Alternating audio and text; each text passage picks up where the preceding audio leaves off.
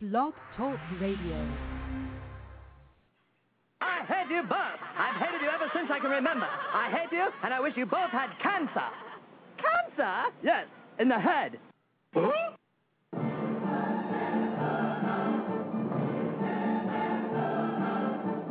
I'm as tired as hell, and I'm not going to take this anymore. Pay no attention to that man behind the curtain. Are you telling me you built a time machine? Out of a DeLorean?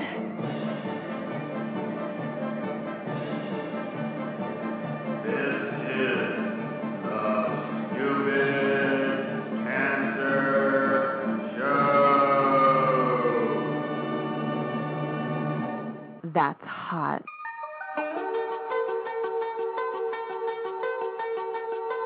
Hello there, children. Hey, kids. People seem to like me because I am polite and I'm rarely late. And now the host of the Stupid Cancer Show, Matthew Zachary. Monday, October 26th, the last week of Pink Nausea. And we are once again live on the Stupid Cancer Show, the voice of young adults with cancer. We are your friendly neighborhood weekly social webcast, finally giving that voice to nearly 5 million young adults affected by cancer. Got cancer under 40? Sucks, huh? Well, get busy living because the Stupid Cancer Show is on the air. Welcome to tonight's broadcast, my friends. We are here to change the world one chemo infusion at a time and share all of our collective crapness. This broadcast is a program of the I'm Too Young for This Cancer Foundation, one of the nation's leading grassroots advocates for the next generation of survivors and co-survivors. It's all about us, folks, and we are bringing the cause of cancer under 40 to the national spotlight and sticking it to a system that's ignored us for way too long. The past 3 decades of cancer progress have failed the next generation of survivors, so there's no reason to think the next 30 years will be any different unless change happens right here, right now. Join us and be the change that needs to happen. Hell, we invented Google, Facebook, Twitter. We kept Sanjaya on Second Life. We kept Sanjaya on American Idol all those weeks. Sorry, folks. I need some Xanax. We can do anything we want. This is Generation Cancer. It is our fight and our duty to give back to our own generation. We have the sheer numbers and the voting power and the influence to change the rules because remission is no excuse for cure, and survivorship is all that matters. Last week's show, Stand Up to Stupid Cancer, with Fred Bernal, young adult survivor of testicular cancer, investigator and assistant professor at the National Institute of Health, and an instructor in pediatrics at Dana-Farber, who is in the chat room tonight. Thanks, Fred, for joining us in the chat room. Diane Balma, young adult survivor of breast cancer and the executive director of Stand Up to Cancer. And Laura Shaver, scientific advisory committee member for Stand Up to Cancer, ovarian survivor, and the CEO of Phenomics. Last week's show, phenomenal. Tonight's show, Parenting with Stupid Cancer. In our spotlight, Aaron Spicer, testicular survivor, chairman of the I2Y Young Adult Leadership Cabinet. In the roundtable tonight, Jamie Reno, lymphoma survivor, author of Hope Begins in the Dark, and a singer-songwriter contributing artist to the I2Y CDs Volume 2. Jen Singer, non-Hodgkin's lymphoma survivor, moderator of Parenting with Cancer on Planet Cancer. Roseanne Curry, a.k.a. Baldilocks, young adult survivor of AML and a bone marrow transplant, blogger of the Adventures of Baldilocks. And Julie Larson, returning champion, young adult cancer advocate, program director of Young Adult Services for Cancer Care. It's going to be a great show. So hello, my friends, and welcome to yet another fun-filled and exciting romp through the hay on tonight's Stupid Cancer Show. And a Stupid Cancer welcome to all of our first-time listeners here on the Blog Talk Radio Network, especially anyone from last week's show in D.C., the Andrew McMahon concert, and anyone listening from the I'm Still Beautiful event in Nashville, which was an incredible success that Jack and I will talk about. Coming at you live from the Chemo Deck, our fabulous studio in downtown Manhattan, I'm your host, Matthew Zachary, a 13-year survivor of pediatric brain cancer. And joining me live in the studio tonight, as always, our chief cancer anarchist, Jack Buffard. Hello, Jack. Hi, Matt, and you are still beautiful. Oh, You're always beautiful to me, you. Sugar Bear. Thank you so much. That was a good event. Yes. Unfortunately, like you said, chemo doesn't cure ugly. So that's right. So with that said, Jack will be monitoring our live concurrent interactive chat room. So if you have something to say, let him have it. Grill him with your simple questions to stump his small mind. We got Las Vegas in the house, Matt. Vegas in the house. Who's from Vegas? Someone registered as a guest. I don't know the name yet. Guest 3969. Identify yourself or forever hold your peace. Stacy Martello. All right, Stacy. Welcome to the show. Welcome to the show. Carol Rosenthal, my esteemed colleague here, is off tonight, hailing from the Windy City of Chicago. She is the author of the acclaimed book, Everything Changes, The Insider's Guide to Cancer in Your 20s and 30s. You can get her book wherever books are sold. Her website is everythingchangesbook.com. Carol will be joining us back here next week for our show. So, anyway, Julie, say hello. Well, hello there, Matt. How are you? Good. I also want to introduce, not introduce because she's been on the show many times, the chief. What's your title? Chief Token Jewish Intern. Our chief token Jewish intern, Anna Brower, hello, is here with us. And Anna gets special applause because she is. Thank you. She's 21 years old and fabulous. Special. And she's very special. But she's coming up on her 9-year cancerversary of stage 4 Hodgkin's when she was 12 years old. Woohoo! So good for you. How are you enjoying being our intern? Well, I get to play with Jack all the time, so, it's terrible. Okay. She's learning. Throwing pencils at me is not considered playtime. So, Julie, you're, I guess you're going to co-moderate with us. How are you doing these days? Absolutely. Not a problem. Always a pleasure to be here, Matt. Love it. It's good. We're going to do a lot of talking about parenting with cancer. Very important topic and something that people often have a lot of questions about. So I think it's a really important show that you're doing here tonight. Hey, Jack, why is your phone ringing? You can hear my phone ring? I can, yeah. Why is your... Oh, hang on. You're supposed to turn that off during the show. Sorry, hold on a second. Hold on. Hello? Hey, Mom, what's up? No, Mom, I'm doing the show. You want to come on the show? No, Mom, that's not what tonight's show is about. It's parenting with stupid cancer, not parenting stupid kids. All right. Nope. All right, no problem. I love you too. All right, sorry, Matt.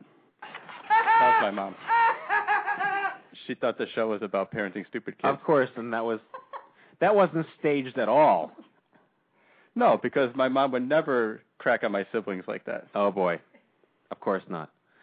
Well, anyway, yeah, so just to recap this week, Jack and I were in Nashville for the second annual I'm Still Beautiful fashion show and concert, raising awareness for young adults and I2Y. We have to thank a whole host of people for this extraordinary event, all of the names of whom I have forgotten except for Kimberly Novosel. Sierra, I have to go back to my Facebook page and look at my status because there were so many people, and I really don't want to disenfranchise them, but just an insane amount of amazing people who contributed. I will pull this up in just a second because it's really important. Here we go. I know who they are. Libby Marshall, Heather Trabucco, Sierra Mack, Carrie Hickman, and Kimberly Novosel, and their incredible team down there in Nashville who put together an extraordinary event for us, raising tons of money and tons of awareness. And we got to look at models that are cancer survivors. We got to look at hot cancer survivor models. I don't think anyone would ever turn that opportunity down. And I know that a lot of people who, follow us on Facebook and Twitter and everything, like they're concerned about our well-being because we travel so much and we're always on the road and stuff. And I can tell you that this trip was no problem because we were hanging out in the back, having beer, drinking pizza. No, hold on. I think I said that wrong. Having pizza, drinking beer. Jack's drunk tonight. Watching models on a runway. Yes. So thank you to all you lovely ladies for putting that together. Really extraordinary stuff. Tomorrow I'm flying. I wish I was driving. I'd be there like in 3 days from now. I'm flying to Southern California to meet with our chairman, Dr. Leonard Sender, to give a presentation to a bunch of doctors about young adults of all things, and that should be very interesting. So other than that, what else would you fly across the country to talk about? Probably not much. Yeah. And then, aren't we going somewhere next week? No. When is the Livestrong? Well, I'm going to D.C. next week. Yes. For the, I forget the exact title, but it's the gynecological cancer. It's like a 3-day event in D.C.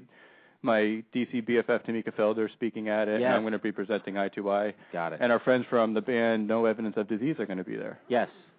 Yeah. NED, No Evidence of Disease, is a band consisting of all gynecologic healthcare professionals. Yeah, like they're surgeons oncologists and surgeons. Yeah. And they all play instruments. And they're really good. They're really They good. played a show in Portland, Oregon last night that we were invited to. And our Portland BFF, Matt Lowney, was there, and he said they just rocked the place. Wow. Yeah. So they're going to be down there in D.C., so I'm going to be there with them.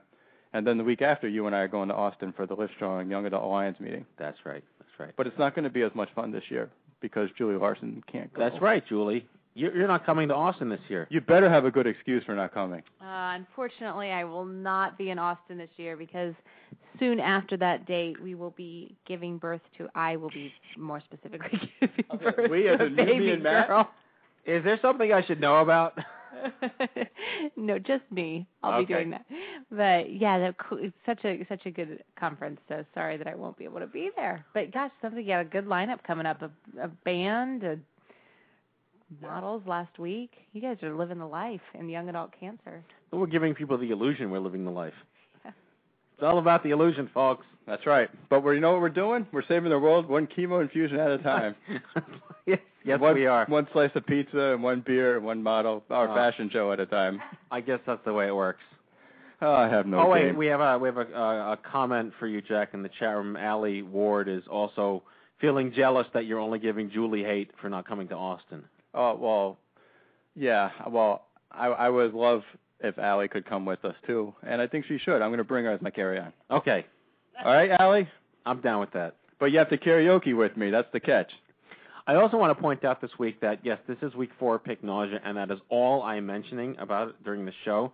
I'm so sick and tired of it that I specifically programmed tonight's broadcast to be nothing about breast cancer. But I do want to thank the media, the mainstream media, not the liberal media, just the mainstream media, for exposing the hypocrisies and corporate abuse of Pink this year with numerous phenomenally written, well-executed investigative journalism and articles in Newsday, the Wall Street Journal, Boston Globe. The Boston Globe. I said Newsweek, right? Yeah. Say it again. New York Times, Newsweek, the Boston Globe. The Stupid Cancer blog. Yes. So with that said, that is the closest we're coming to talking about breast cancer this week. But that doesn't mean we're anti-breast cancer awareness. Right. We're anti-pink nausea in the way that that the color pink is crammed down our throats. Yes. And that everybody who's selling something just slaps the pink ribbon on it and barely donates any of the money. Exactly. So with Everybody. that said, we now put pink nausea to bed. Does that mean I can't use pink in the chat room anymore? It's the end of pink nausea as we know it, and I feel fine. There we go. Okay. I'm going to keep my day job. I'm going to switch from pink to something else in the chat room. So. All right. Oh, all right. So like without Carol, we have nothing to talk about. Julie, say something. Keep us interesting. Well, gosh, let's see. What's new? What's exciting in everybody's world out there in young adult oncology? Cricket. There's nothing exciting in young adult oncology. Can I give a shout out to my Connecticut BFF Karen Diamond for finishing her Hodgkin's lymphoma treatment? Okay, we can do that. She finished a couple of days ago, and Karen, you're listening, and you're a rock star, and I love you to death, and I'm really proud of you. So keep on rocking. Yeah, maybe that should be a new feature of your show. Is that people could kind of write in and say they finished their treatment, they got a good scan. You could give them a shout out on the show. It's like the show. opposite of Romper Room. Yeah, people get like a yell. And something. Joseph and Anna, Emily and Anna, Tommy. do you have any and idea Peter? what Romper Room is? No. Because you didn't live the 80s like we did. She didn't live in the 80s. Well, she lived 2 years in the 80s. Okay. She was born in 88. God bless you. Doesn't that count for something? I think 88. I still have underoos from 1988. Oh, my goodness. Not surprising Yeah, to anyone. Too bad you're not having a boy. I can hand him down to you. Yeah. Maybe, thank goodness. Jack, I don't even want to know what your 21-year-old unders look like? Well, they haven't been blessed, but they're very holy. That's so bad. Oh, boy. All right. Well, hence the reason why my mom wanted to be on the show tonight. Fair enough. Anyway, so just Romper Room, for your own edification, was a children's show in the late 70s and early 80s, where basically it was like everyone was in like a playroom, and they did activities with little kids. But the most important part about Romper was at the end of the show, they announced the names of people, like they were personally talking to me, and they at the end of the show, and we'd like to say goodbye to Tommy and Peter and Jackie and Jesse, and for the 8 years that I watched the show, they never said Matthew. Stupid Romper Room. Yes, exactly. So, but what Julie is suggesting is that we reinvent the Romper Room model, have people send us their cancerversaries and their treatment schedules, and then we can rattle off their names at the end. And congratulations to Tommy and Peter and Jimmy and Matthew. Don't people like to celebrate the good scan or the anniversary in some way? You gotta give it a shout out. Yeah, I don't know. People like to hear their name. You just want to prolong the show. I do. Yeah, with cancerversaries. And now for our cancerversary of the day. How many listeners do you have that could go on? That could be in a whole hour. 26,000 listeners. Yeah. Well, Matt has 26,000 listeners. I have about 4 or 5. Yeah. Most people listen to me. You know what else was in the news this week? Was the whole Komen in Egypt thing. Oh, that's a story. That's a story. Komen is about breast cancer, though. Well, there's breast cancer in Egypt. Yeah, but I thought we weren't talking about breast cancer tonight. You're not talking about anything because you're just an intern, and you're lucky I'm sharing my microphone with you. Oh, she's a gape. I guess we could no talk. Words. No words. No, but honestly, the Komen thing in Egypt had little to do with breast cancer. It had to do with politics. And if those of you not familiar with this story, Komen was holding an international breast cancer summit in Cairo, and at the last minute, the Egyptian government banned all of the doctors coming from Israel to the summit in like a huge Nazi feat of anti-Semitic. I called it onco-Semitism. And it was just terrible. And there was a huge uproar. The UJA, the Simon Wiesenthal Foundation, the what's the other one? The Anti-Defamation League. They all sent out these huge press releases defaming Komen, like they should recuse themselves of the summit. And the stance of Komen was, it's more important that we get this done than we face the fact that they're bigots. And they just got more and more heat. And eventually, apparently, something changed, and the Egyptian government caved and allowed the Israeli scientists and researchers to come to the conference. I don't know what that says about the state of the world, but kudos to Komen for holding their ground, but I think they got lucky. Yeah, definitely. Interesting. Well, all right. Well, let's get to the news here. Let's cue this up and pull this off. Here we go. Hello, I'm Kent Brockman, and this is Eye on Cancer. Just the facts, ma'am.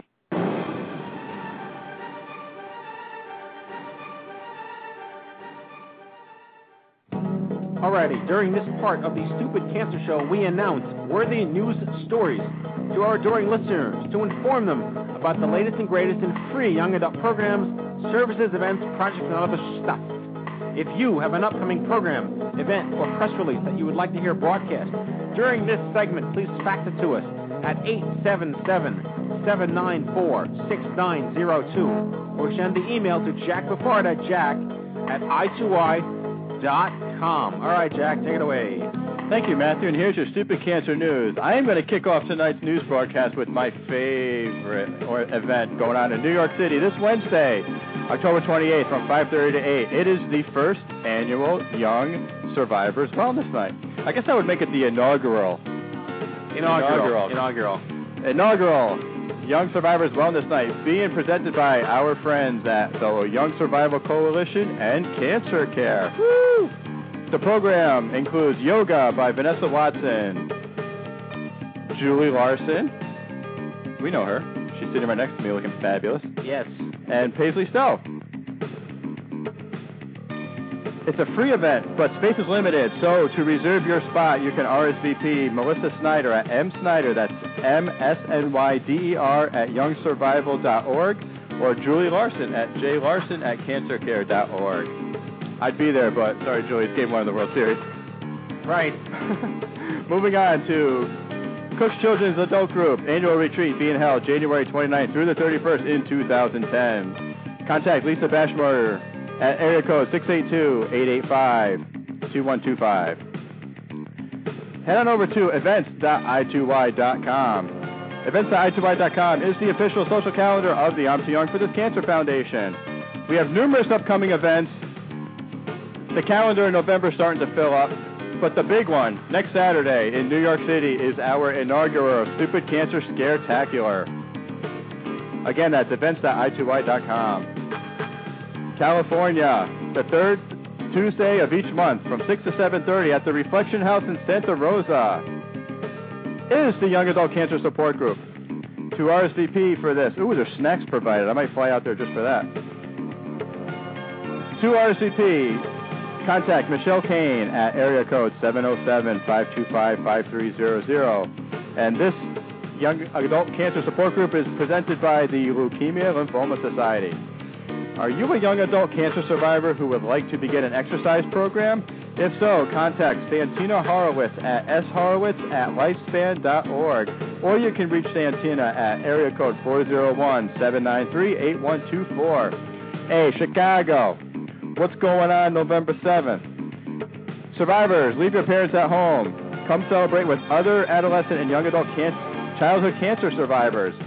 Johnny Immerman, Matthew Zachary, and George Limperis. Saturday, November 7th, from 5 to 8 at the Palace Grill in Chicago. Next up, we have 70k.org. That's the word 70, the letter K.org. There are approximately 70,000 people aged 15 to 39 diagnosed with cancer every year. For over 2 decades, there has been little or no improvement in survival for this age group. And by signing this bill, you are supporting the Adolescent and Young Adult Cancer Bill of Rights to be established as a standard for care to meet the needs of this underserved population. If you are a young adult male who is going to be beginning your treatment soon, you most likely are in need of a live-on kit for sperm banking. Head on over to liveonkit.com. Live sperm banking by mail is made possible by our good friends at Fertile Hope. And for all your fertility needs, head on over to fertilehope.org. And finally, I begin the news and I end the news with my favorite organization. Cancer care programs. The young adult groups that are active and running at Cancer Care are as follows: Living with Cancer, Life After Cancer, Young Adults Loss of a Parent, Young Women with Breast Cancer, and Young Adult Individual Grief Counseling, as well as Young Adult Caregivers for all diagnoses and relationships. Once again, contact the fabulous Julie Larson at jlarson@cancercare.org. And that, my friends, is your Stupid Cancer News. I had you both. You hate us both? Well, pardon me as I quit. All right. You can hate me, but you can't hate Julie. Okay. No. Unless you're talking to Anna and I. I'm talking to Anna. All right, Two good. of you, yeah. Oh, then I completely understand. Yeah. Very nice. Oh, boy. Okay, in our Survivor Spotlight tonight is a gentleman who needs no introduction. However, if he had sent me an introduction, I would have read it. He is a long-term survivor of non-Godinal germ cell something in his testicles. He happens to be one of the most astute, intelligent, and anti-Bufardish gentlemen I've ever known. He runs the I'm Too Young for This Cancer Foundation's Young Adult Leadership Cabinet, which is our national volunteer army. He deserves every accolade I could possibly throw him and more. And he's here because he's not only a dad, but he's a grandpa. And returning champion, please welcome to the show. Welcome back to the show, the only Aaron Spicer. Not the one and only, just the only. Have I met Aaron Spicer? I don't know. Aaron. Yes. Have we met? Jack, Aaron, Jack. So. Oh, lucky me. Yeah, same here. How you doing, pal? Good, man. Nice talking to you guys. Wow, that was one heck of an introduction. Thank you. Well, you know, you didn't send me anything, so I improvised. I was going to say you were like a goat herder. On file from the last time. We hired our favorite fiction writer and came up with something good to say about you. There you go. There you go. So, you're a long-term survivor, and I don't think I know the answers to these. I probably should have to 3 years, but were you were not married when you were diagnosed, or you were? Yeah, I was married. I've been married to Tiffany now for 13 years. Okay. And you remind me again of the history of your children. I always mess that up. Oh, absolutely. So when I married Tiffany, she already had a daughter. She had Brooke. And Brooke's my stepdaughter. She is now 17. And about 8 years into our marriage, we had our first child of our own, which should have probably thrown a red flag that, it was taking so long. And I just never went and found out why. I don't know why, but lesson to everybody. But once we did have our child, we had Alexander about 8 years into our marriage. Okay. And Julie wants to chime in here because I think we get some degree of professional going on here. So then, Aaron, so you were diagnosed, and you said it took you some time before you kind of realized what was going on. Can you say a little bit more about that? Oh yeah, sure. So in 2001, I was misdiagnosed first. They had told me that I had a rare chest disease called pulmonary sarcoidosis. So for several years, I was being treated such as, and given steroids and everything else to help the inflammation and everything. And by 2005, my wife and I had just had our first child in August of 2005. I had a great job opportunity. I moved down to Florida, and from November of that year, we moved down in September. And then from November, I got really sick and just wasn't sure what was going on. I thought it was the stress of the job that I was in, and decided to maybe just hold off. I didn't want to go and see a doctor or anything, so I waited quite a while. I waited until April. And by April, I was walking around and pretty much near death. So went into the hospital, and doctors struggled around for about 4 or 5 months before they finally decided that they didn't want to, misdiagnose me again. So they sent me up to the Mayo Clinic, where I was, within the first couple of days of being there, I was officially diagnosed as having a rare form of testicular cancer. Which makes the whole child thing quite an amazing story for the doctors to hear after they find that out. Absolutely. Sure. That you had then when you were diagnosed, you had your son. You said your son, right? Yeah, was just born in August. So a young guy. Yeah, so he was born in 2005, and I was diagnosed in the summer of 2006. And then you had a stepdaughter who was 17. Yeah, now she is. She was 13 at the time. 13 at the time, which is a tender age too. A lot to talk about, and certainly something that we're going to cover. Sure. Yeah. Well, and certainly when you talk about delayed diagnosis and lack of suspicion on the doctor's part, that's a whole other show, and I think that happens a lot too. So for people to even hear that that's happened to you. Oh, absolutely. And going through that, you don't know why you're sick all the time, and you spend all your time walking around the house, not having the energy to get up and spend time with your kid or your wife, and that starts to really wear on everybody in the household. So, when you have to go for another 4 or 5 years to finally figure out, oh, so there was something wrong with me. And sometimes easy to kind of dismiss when you've got a new baby in the house and life is busy. Sure, you you think, well, gosh, I guess I'm supposed to be tired here. Yeah.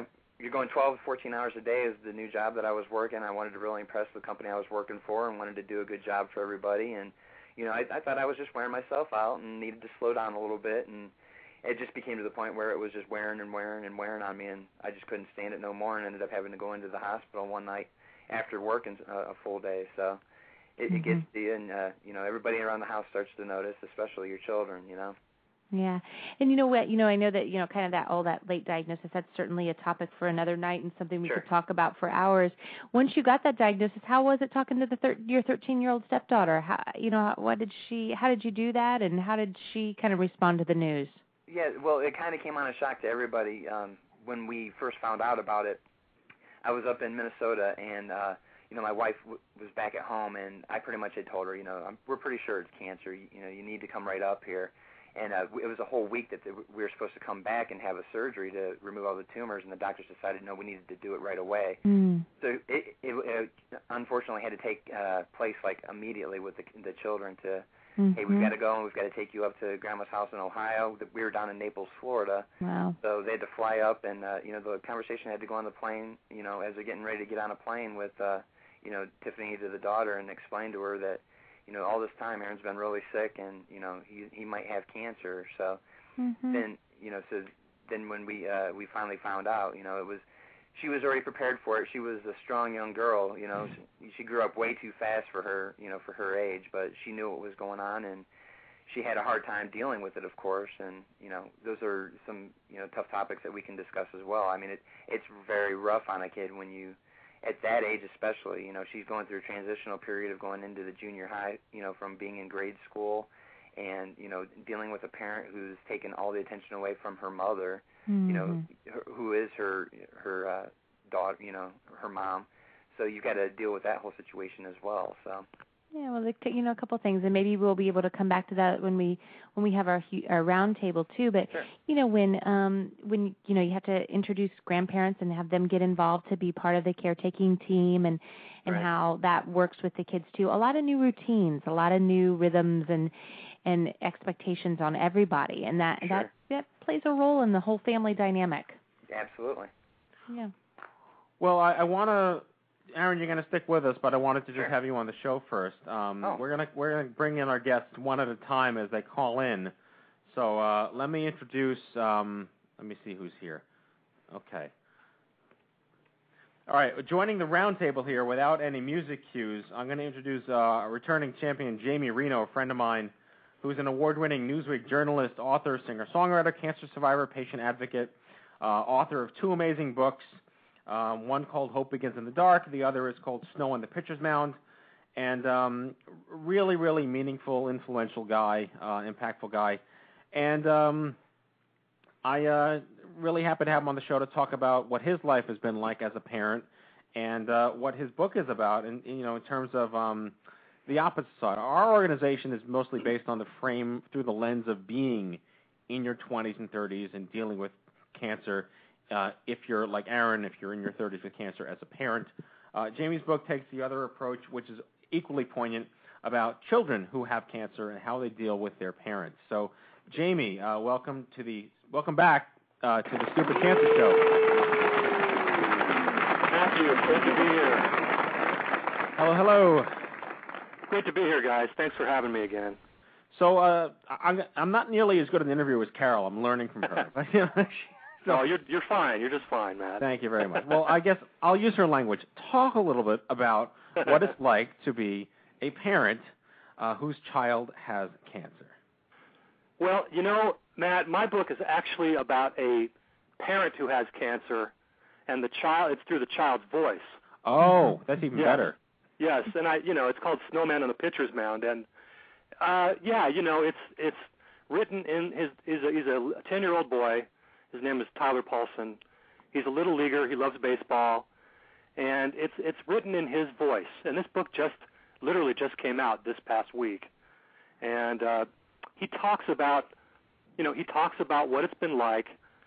His mom was diagnosed with non-Hodgkin's lymphoma, of which I'm a survivor. Yes. And that's really the sort of the framework for the book. It kind of came out of a lot of my own life. It's a work of fiction, but there's a lot of truth in the book.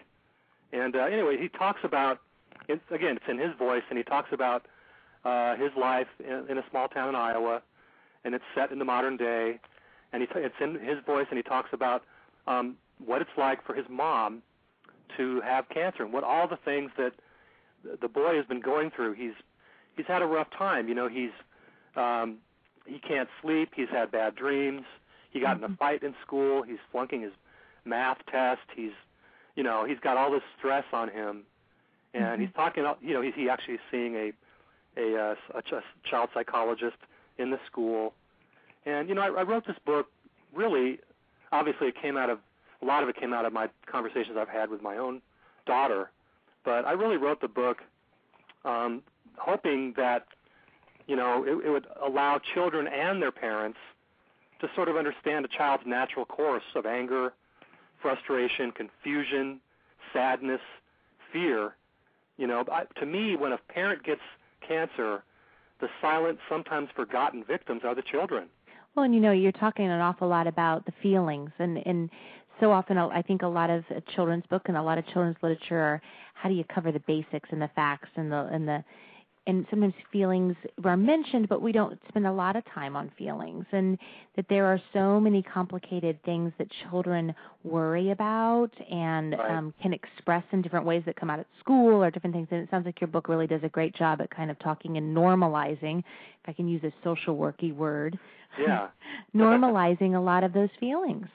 Yeah, I tried to make the boy very real, and obviously I had to tap into the sort of the child inside of me to speak in a child's voice. But as a patient advocate, Julie and Matt, I've traveled all over the country and talked to hundreds of families, maybe thousands of families, and a lot of times when a parent gets cancer, the parent kind of becomes the child, and we become scared and vulnerable, and we don't always have all the answers, even for ourselves, and sometimes we don't know all the right things to say to a child. So I'm hoping that this book will help both the child and the adult sort of understand where each one is coming from, and maybe even facilitate a dialogue that may not have otherwise taken place. Which is often kind of the foundation of a lot of this conversation is communication, and how do you begin those talks. And I know that I sit with a lot of young parents in my office who are just hearing the news and getting the information, and they're not only trying to understand treatment plans and how to negotiate work schedules, but they're really struggling over how in the world do we talk to our kids about this, and what do we say, what's appropriate and what's not. Absolutely. And so I think, kind of using a book, and I often give a lot of books. It's good to know about your new book out there, but using a book to kind of help start the conversation is always a good thing to do.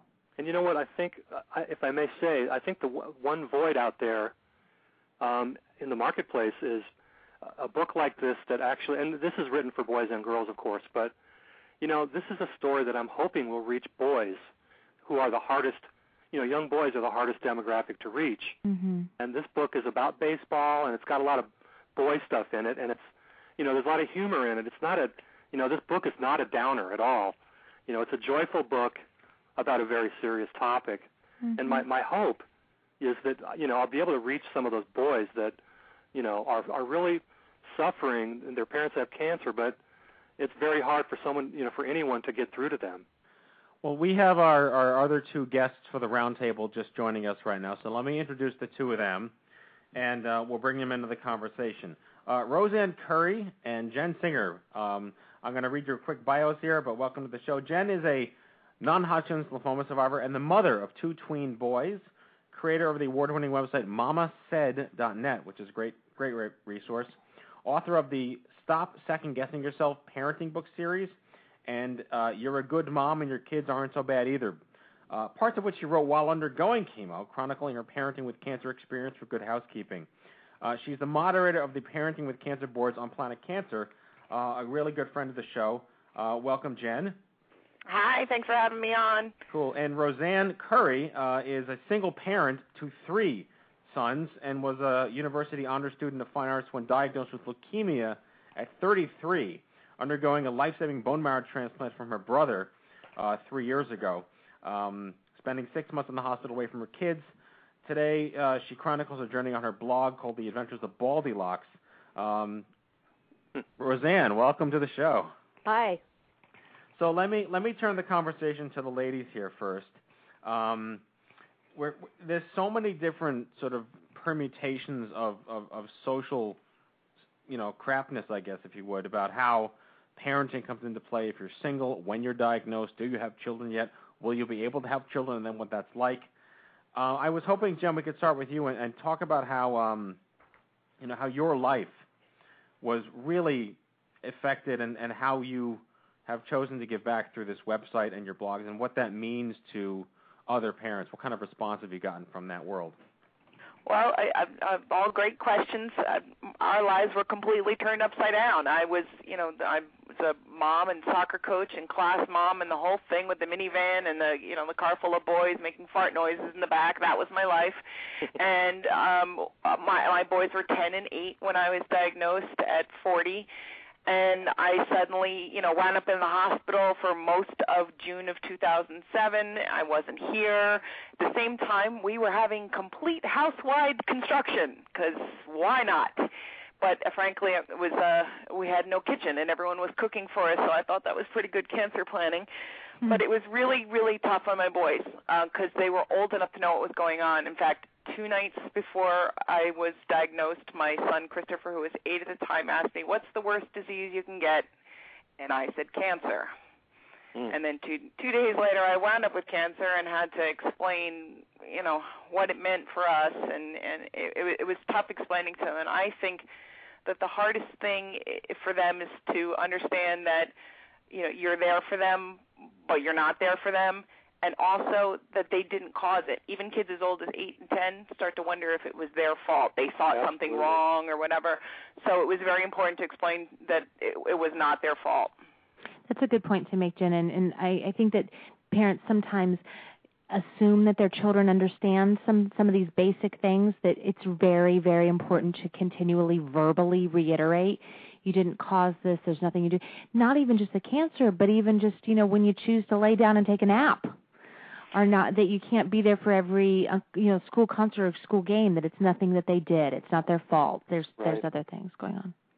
Well, and it's still, you know, where I'm almost 2 years in remission now, and I find that if I'm not feeling well, even just from a cold, they get the look in their eye like something terrible is going to happen. I have to reassure them that no, it's just a cold. Mm-hmm. It's hard on them. Yeah. So turning to Roseanne for a second, Roseanne, you're a single parent. I'm sure that throws an entirely different mechanic into the wrench of monkey nonsense. Yeah, I'm sure it does. So obviously everyone wants to know the origins of your blue wig, but I think let's talk a little bit first about, you know, what kind of traction your blog has gotten, and you know, have you met other single parents along the way who've, you know, resonated with your story, and what kind of impact have you had with that? Online I have. In real life I've been having a lot of trouble connecting with people that have been through this. I can't seem to find people, so I sort of stick to online. On Saturday, I actually went to the Light the Night walk and met a few other survivors of AML, which I was just flabbergasted to meet because I haven't met anybody yet. Mm-hmm. Well, they're out there. You just got to find them. But finding them is very difficult to see them face to face, so it was quite a relief to me, actually. But, you know, Roseanne, you actually, you know, you're kind of indirectly touching on a poignant, you know, thing to talk about or to note, is that as a single parent, you're incredibly busy, and everything's falling onto your shoulders.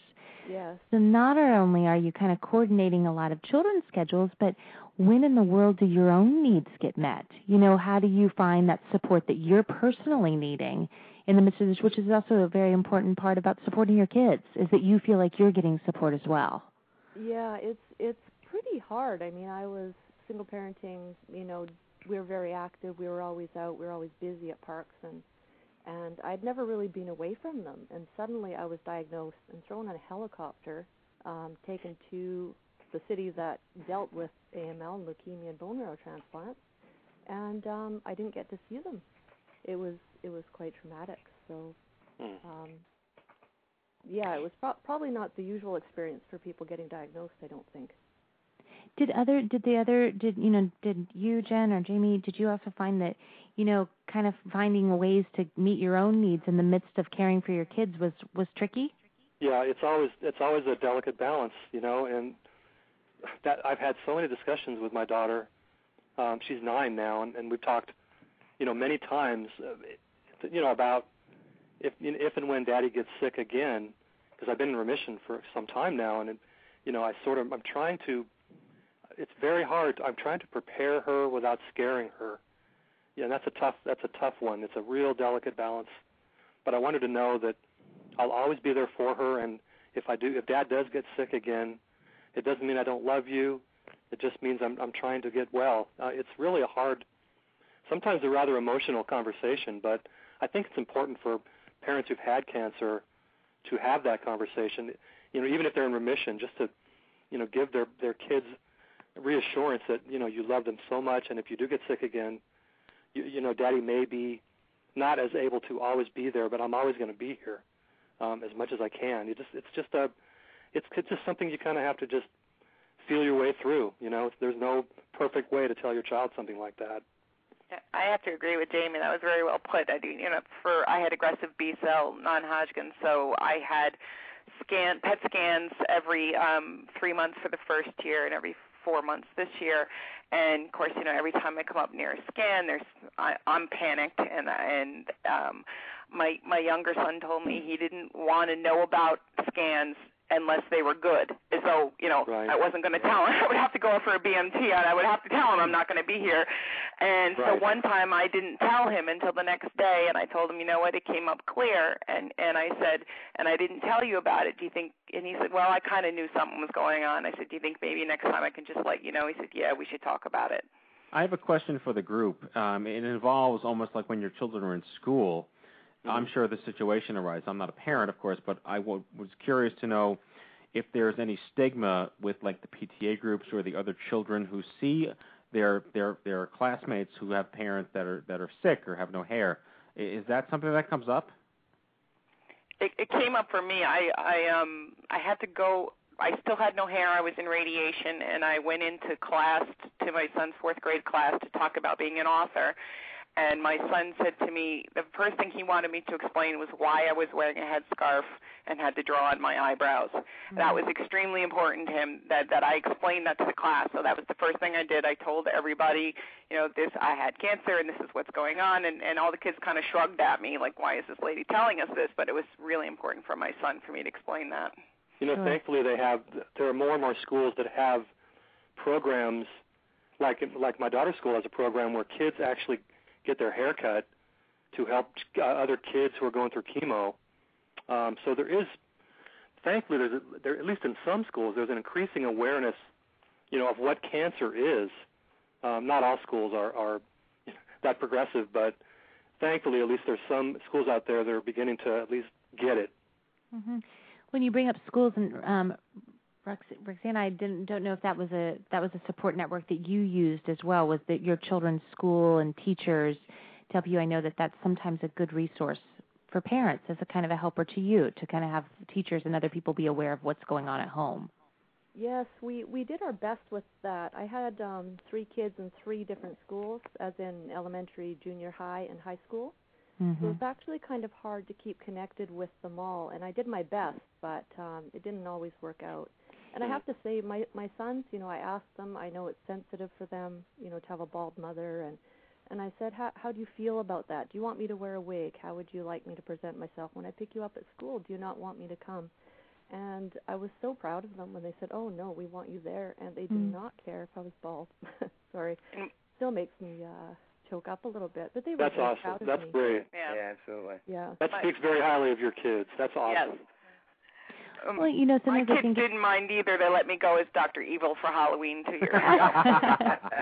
and then last year, the last year the kids came around and seemed disappointed that I had hair. It was very upsetting to me. Like, why doesn't she have hair now? You're talking about, kids kind of having some sense of understanding what's going on at home and really, quite frankly, being incredibly sensitive and empathetic to you as their parents. Yeah. And I think that's something also to remember, too. I talk to a lot of parents sometimes who say, my child isn't saying anything to me, or they seem kind of withdrawn. They don't really want to talk about it. And sometimes it's important to know, well, they might be using other people, their friends, their teacher, the school social worker, because kids know that this could be upsetting to you, so they might turn to others. And I've watched that happen out of my office. I don't know if that is something that any of you experienced with your own children, that they kind of did bigger conversations with other people to protect you in some way. I think it's helpful. In my book, I put in a lot of things about, like Tyler's friend. One of his friends had a mother who died, and I think sometimes it's easier for a kid to hear stuff from another kid who's gone through the same kind of thing.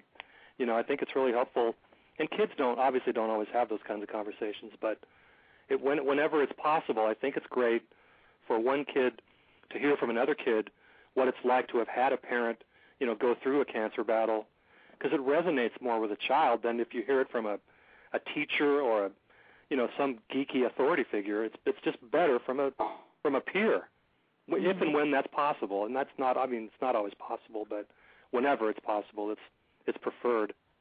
Jamie, I have a question going back to your comment before, and this is for everyone, of course. You mentioned that your daughter's school has almost like a cancer desensitization program or something like that. Kind of, yeah. Is that like a gap that needs to be filled around the country? Are there any standards of best practices in that situation where grade schools or middle schools should adopt this? I know Livestrong has high school programs and college programs, but right. That's a great question. Yeah. There should be a standard, Matt. There should be, I would call for legislation.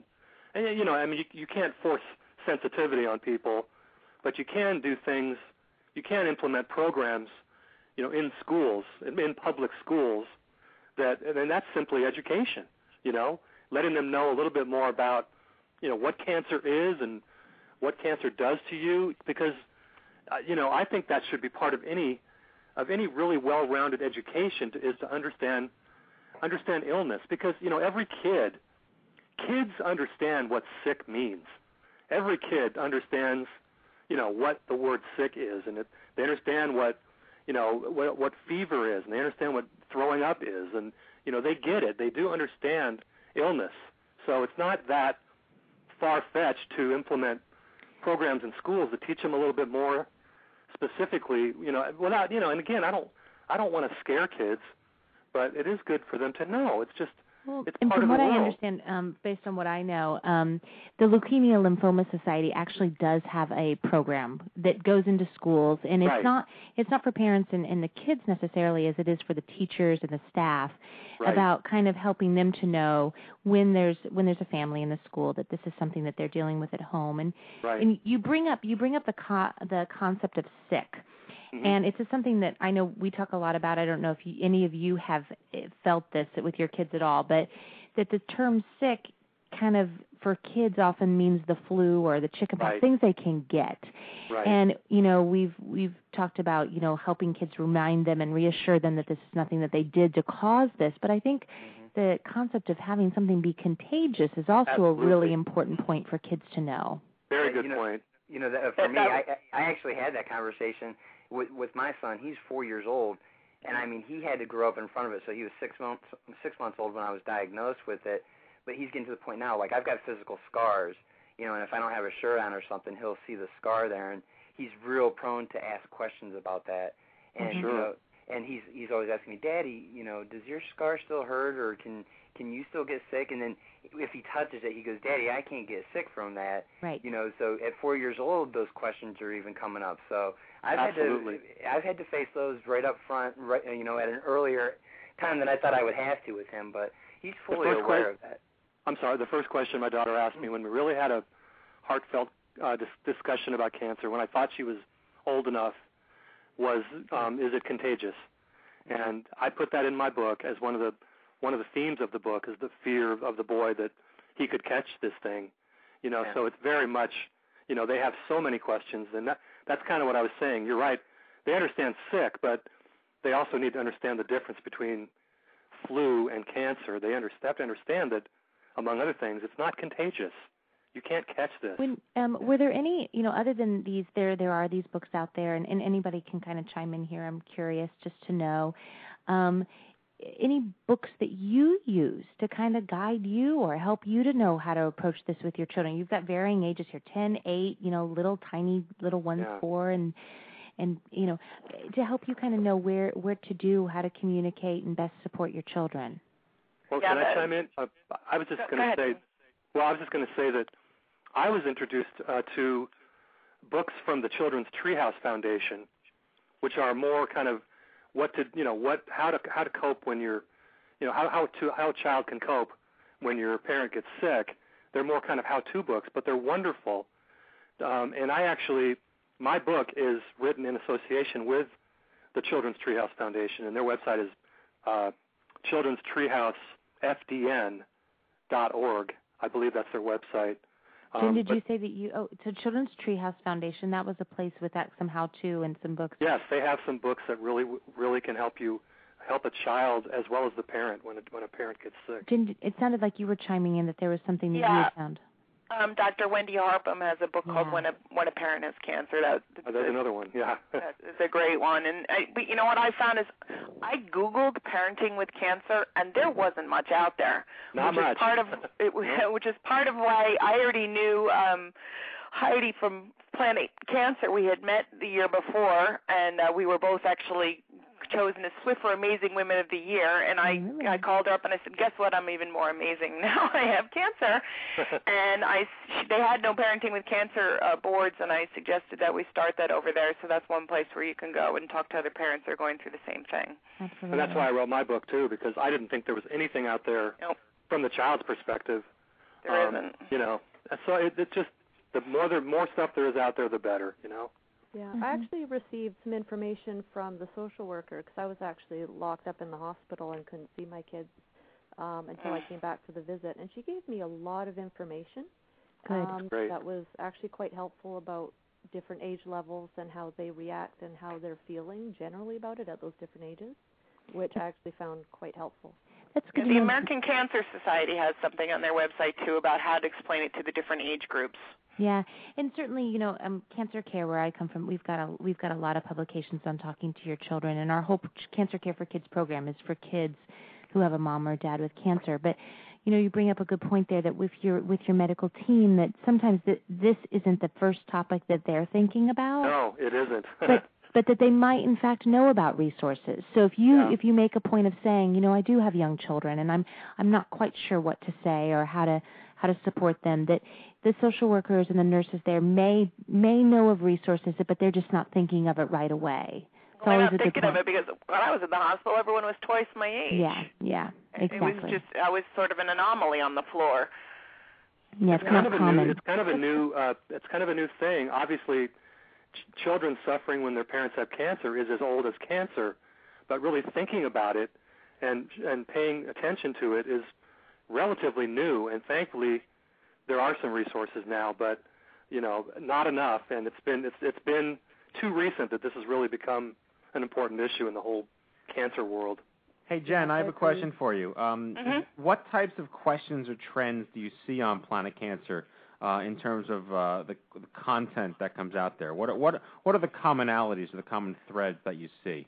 I think most parents feel guilty that they can't be the parent that they normally were.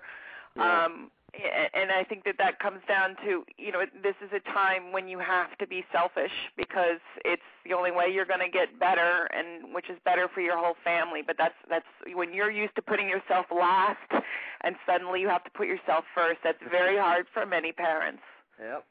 And your website, Mama Said, what type of information can people find there? MamaSaid.net is, I started it, it's almost 7 years ago, and it's a place where moms can go for humor and validation. And, of course, while I was going through cancer, I blogged about it there and also on Good Housekeeping, where I was blogging at the time about tweens. So people would, you know, follow what was going on. And whenever I have a scan or something interesting going on, I add on to there. Well, we're coming toward the end of our show. We've got a few minutes left. I just wanted to get an answer from everyone on the group here, specifically about, you know, like in terms of day-to-day support, like where are you each? And I'll call your names out so we don't get sort of too many things at the same time. But with respect to you have to be the rock, you have to be the anchor, but where do anchors find anchors? And whether you're married, whether you're not, where does that strength really come from? And there are websites like Lots of Helping Hands and My Lifeline and Care Pages. Let's just start with Aaron. Where do you find the strength, Aaron? Where do those extra resources come from? Well, I'm pretty much a biased guy here, so I2Y is where I get most of my information, and you know, the friends and community for that kind of support. And I have met quite a few people out there who've gone through the same exact thing that I have. So it's usually the I'm Too Young support group through Facebook, or you know, who I've met along the way of, you know, being involved with you guys. So that's my my pitch there. Jamie? Well, I'm going to have a little bit offbeat answer here, Matt, but I get much of my strength from my daughter. And I know that sounds kind of, you know, counterintuitive because we're talking about parenting and helping our children, but I get so much strength from her courage and from her strength. She is really my inspiration, along with my wife. Baldilocks? Yes. My friends, I have to say, most of the friendships that I had actually ended up disappearing and falling apart through all this. It was pretty tough, but I've had a couple people stick by me, and I'm sick for weeks and weeks. It's been 3 years. I'm still sort of struggling. They come over, they find me on my bed, they sit on my bed with me, they have tea with me, and we just sit and joke and laugh, and that is the best thing I've found so far. Just a real quick question. I could kind of know the answer to this, but Baldilocks, how did that come to your head? Baldilocks? Yeah. So to speak. Literally. The name Baldilocks. I don't know. I was really sick. It had been a year. I'd been doing everything I could to try and connect and contact other people that have been through cancer and were around my age. I just had no luck anywhere. I was new to the internet. I didn't even know what a blog was. And then when I was searching, I was finding blogs of people that had died. And I thought, this is ridiculous. I need to put something in there that's hopeful and happy, and people that are still alive, so they can find someone that's still alive, that's still talking about living with it. Right. And I don't know, I did it without thinking about it much, other than being really ticked and needing to connect with someone else.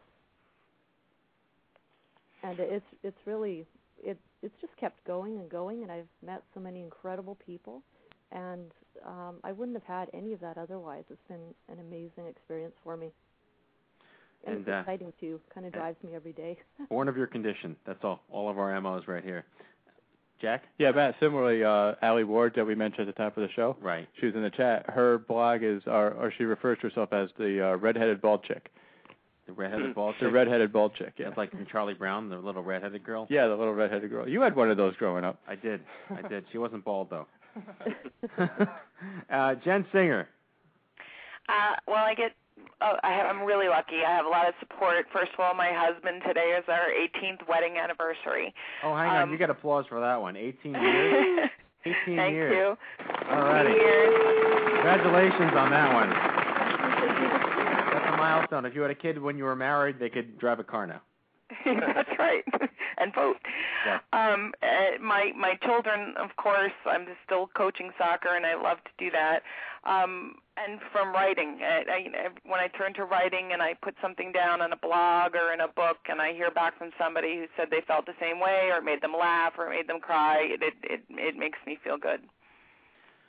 Julie, any final thoughts here?